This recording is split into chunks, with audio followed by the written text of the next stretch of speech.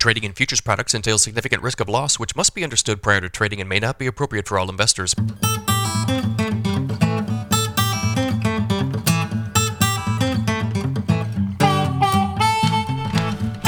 Good morning, everybody. It's Friday, October 20th. Matt Bennett, Mackenzie, good morning. Guys, we had a hell of a rally in the corn market yesterday. Let's start off there.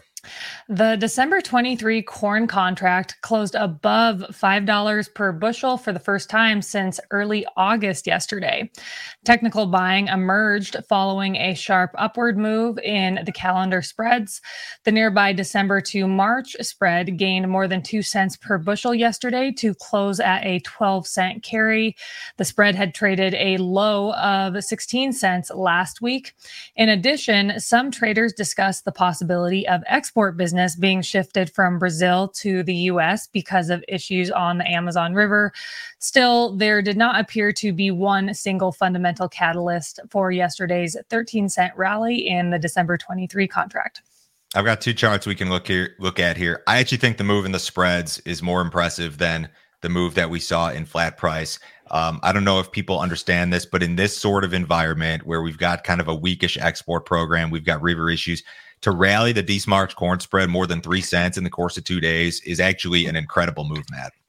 Absolutely. You know, you're looking at building carry levels, your stocks levels in the U.S., let's say you're even 2.0, heck, I don't know, but 135 to 2, it's a big move as far as stocks are concerned. Of course, world stocks are huge. And so to see calendar spreads move in that direction instead of the other way around, I've been thinking, we'd probably see maybe a little more carry put in the market at some point, give folks a little chance to make those bins pay. But I don't know. It was a very impressive move. Okay, so the question that people are going to ask is why was D's corn up 13 cents yesterday? Is it because it was a technical buying deal? We ran a bunch of stops above the market and it just inspired additional buying? Is it because the spreads triggered this rally, which triggered stops? Is it because there's talk about export business despite our river issues? What have you heard, or what is your feeling?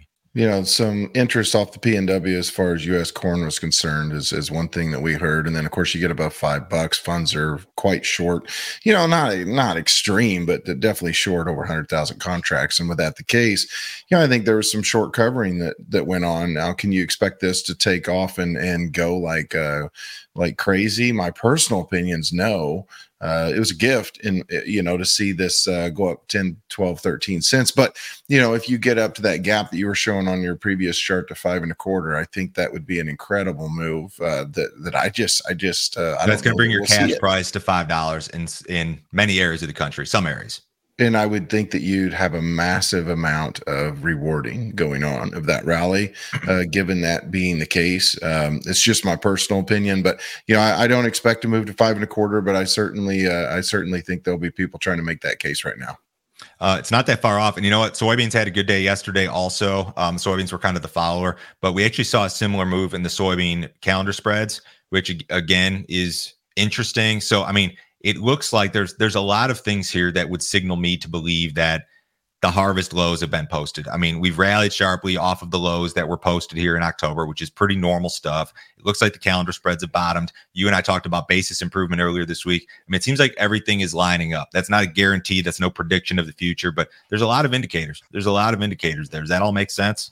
Yeah. I think that a harvest low is pretty tough to argue against at this point. I was talking, for instance, with Split yesterday, just about the way that this thing is moving. And this was before corn took off and went. And we both kind of agreed that for corn to continue rallying, if you will, you're going to have some strength out of beans. And so it was quite interesting yesterday to see beans languishing around. And finally they look over and corn's up double digits and they decide, well, let's do something here and at least close on the positive side. So, it was interesting to see corn and wheat, for instance, pulling beans higher, but I just don't see corn, unless there's something going on that you and I don't know about, maybe China's talking about a massive purchase, you and I have discussed that would change our entire scope of discussion rather quickly. If that was the case, I'm not hearing that just yet, but by all means, when they get started, who knows? You never know. Let's jump to export sales. U.S. corn export sales declined slightly last week.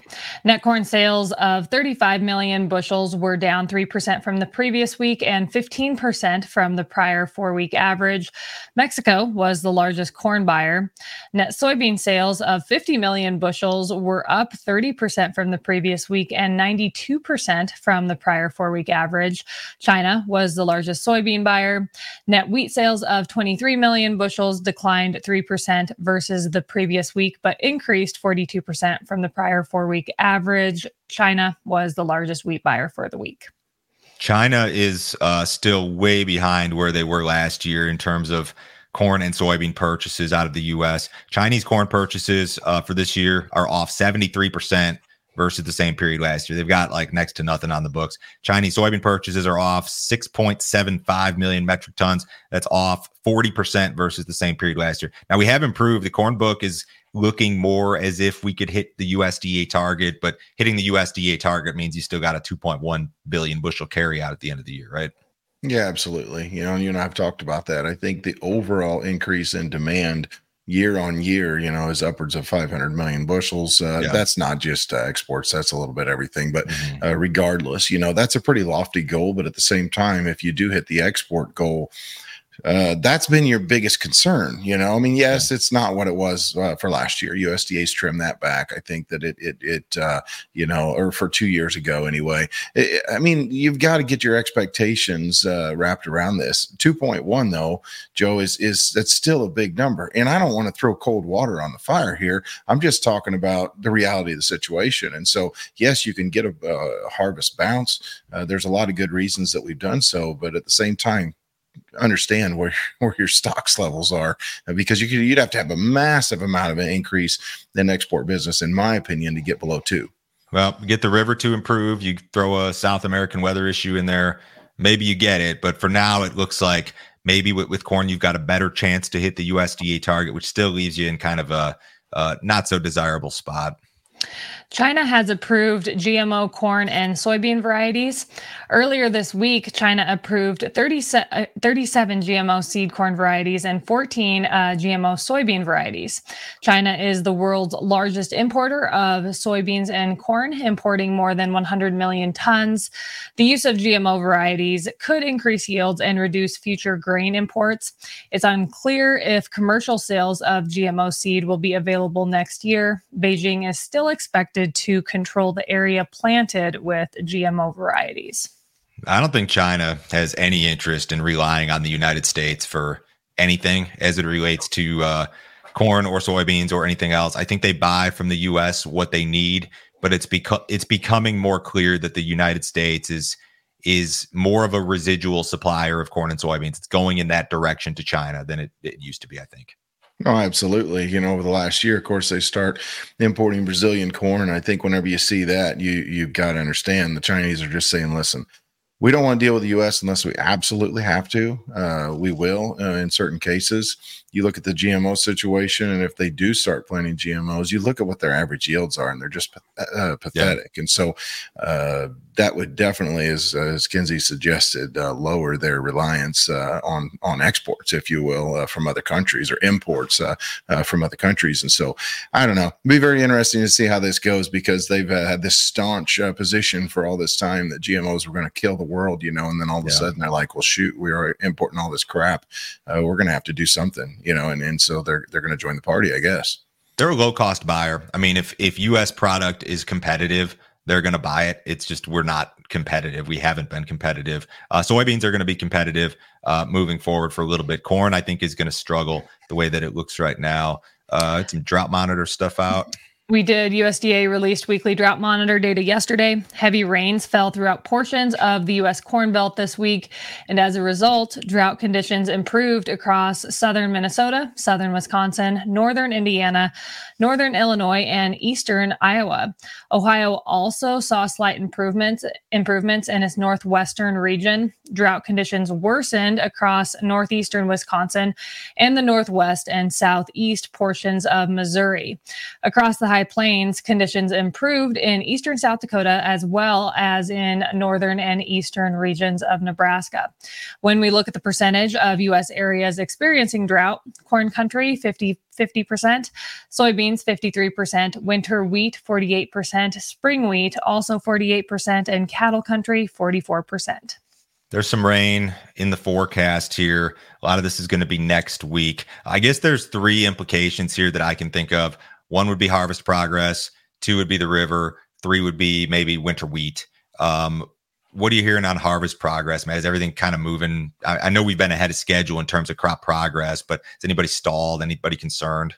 Yeah, I mean, a couple of the growers that I talked to in Minnesota over to Michigan, basically that upper tier, if you will, they've had some harvest delays. I've got a guy in Michigan that say just every time he goes to the field, it rains a half an inch. So, bottom line is, I think that some of your areas that I guess were slower maturing, I mean, they're still picking 23 to 25% corn in some of those areas. So, I mean, it's a challenge. It's for as lucky as I was. From a harvest, weather, and moisture standpoint, these guys are getting the bad luck. And so I sure hate it for them. I don't know that it's an expansive acreage, if you will.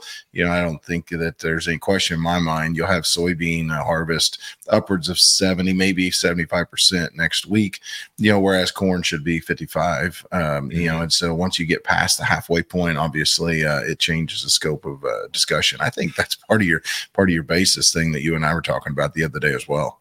Could be. In terms of the river, essentially no material improvement, still floating near record lows, and they're projecting a slight improvement here the next week, but this is still not the greatest deal in the world. A sharp decline in bond prices continues to hurt investors. For generations, Americans have relied on a 60-40 investing strategy, 60% in U.S. stocks, 40% in bonds.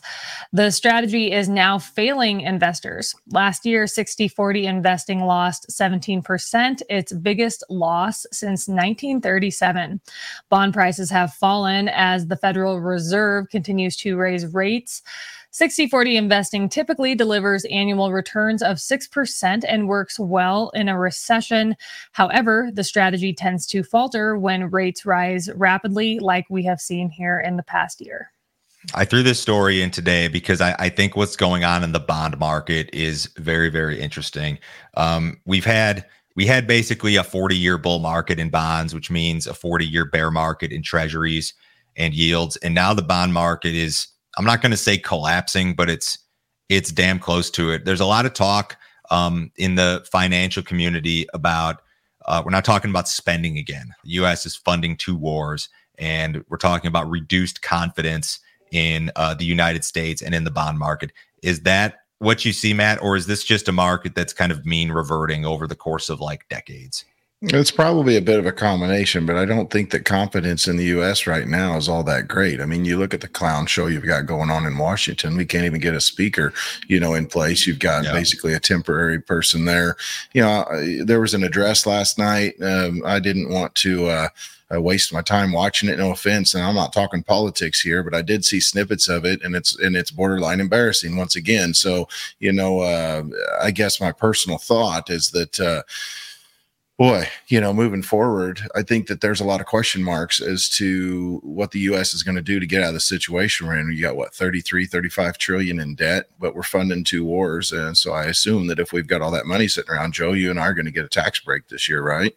People have been talking about the debt though for years and years and years. I mean, you go back 10 years and it was the same conversation, but a lower number in the trillions, So like, how does all that stop? I don't think that it does. I think it just kind of continues. In terms of investing, like a lot of the people that are watching here probably have a lot of money in farmland, but there are a lot of people who do the 60-40 thing that's very popular across the country. And it's kind of it's been a stinger here the last couple of years. And it kind of begs the question, like, where do you put your money? What do you do? I mean, that's definitely going to be a big question moving forward. I mean, the thing about farmland right now, as you know, it's obviously quite expensive. And so, you're going to come into my part of the world and you're going to spend 20, to get a decent piece of dirt, and so, what's it going to take to get, 6% return? $1,200 an acre. I don't think anybody's going to pay that with cash rent. And so, it's a little more of a precarious situation. The people that are buying that kind of farm ground, as aren't people that are looking for 4, 5, 6% return. It's likely a lot of folks that's got cash sitting around. And so, as far as I'm concerned, the investor that is relying on this money getting in their pocket in the next 10 years is the one that I'd be most concerned with. Guys like me and more so you, because you're younger than me, I'm going to continue investing in the way that I have. I mean, I'm going to throw a fair amount in equities and close my eyes and wait on it to grow later on. I've never been a huge bond guy. It's always been a very small part of my portfolio, but there's been times when that didn't look so hot. Right now, though, it looks pretty good. I've never bought a bond in my life. I've been 100% equities like since I was 21 years old. Anyways, what did the cattle market do yesterday? It didn't look very good to me. No, it wasn't. Cattle futures took a dive on Thursday due to the surge in corn futures and worries over today's cattle on feed report. Feeder cattle futures closed an average of $4.83 lower. Live cattle futures closed $1.77 lower on average. So as I just said, we have a cattle on feed report coming out today. That's going to be released this afternoon at 2:00 Central Time. On feed as of October 1st is pegged at 99.8% of year-ago levels. If that number actually comes to fruition, that's only going to be 200,000 head short of the peak we saw back in 2019, which is pretty crazy considering how everyone has been talking about the shortage of cattle out there. Placements in September is pegged at 101.6% of year-ago levels, and marketings in September, 90.2% of year-ago levels. So we'll just have to see how the market reacts to that later today. What's the report going to say, Matt? She's probably not too far off. I mean, the thing, once again, that you as a cattle person, what are you going to do? Whenever someone's offering you $1,500 to $2,000 bucks a head, I mean, a lot of these people continue to throw heifers out there on the market or into the feed lot. And so, I think that your cattle on feed reports, though, are going to progressively get more bullish. The problem is going to be beating the expectations on past this month. My personal opinion is that your days of 99 to 100% are going to be in the rearview mirror after maybe this report and next report. I think Q1 of next year, I think it's going to be very interesting how tight we're going to be.